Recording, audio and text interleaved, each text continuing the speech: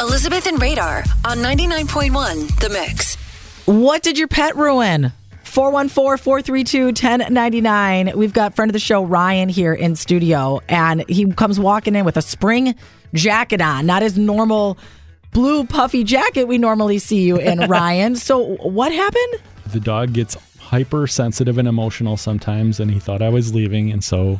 Oh, that's how it happened? Oh. There are 2 times when the dog gets emotional. When he sees that you're leaving and when the boys get emotional. Really? Like they could cry or they could get angry, and he gets like super amped up then.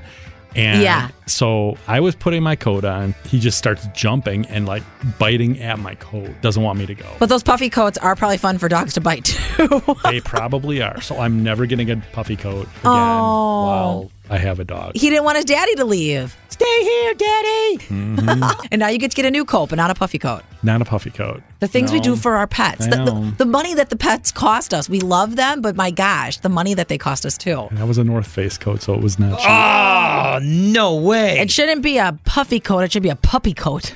It's a puppy coat because now. the puppy's like, oh my God. Okay, who can top that? Ryan, I wonder if anybody can top your story. 414-432-1099. What did your pet ruin? How much did it cost you? Did it cost you a North Face jacket or more? Join the show now. It's The Mix.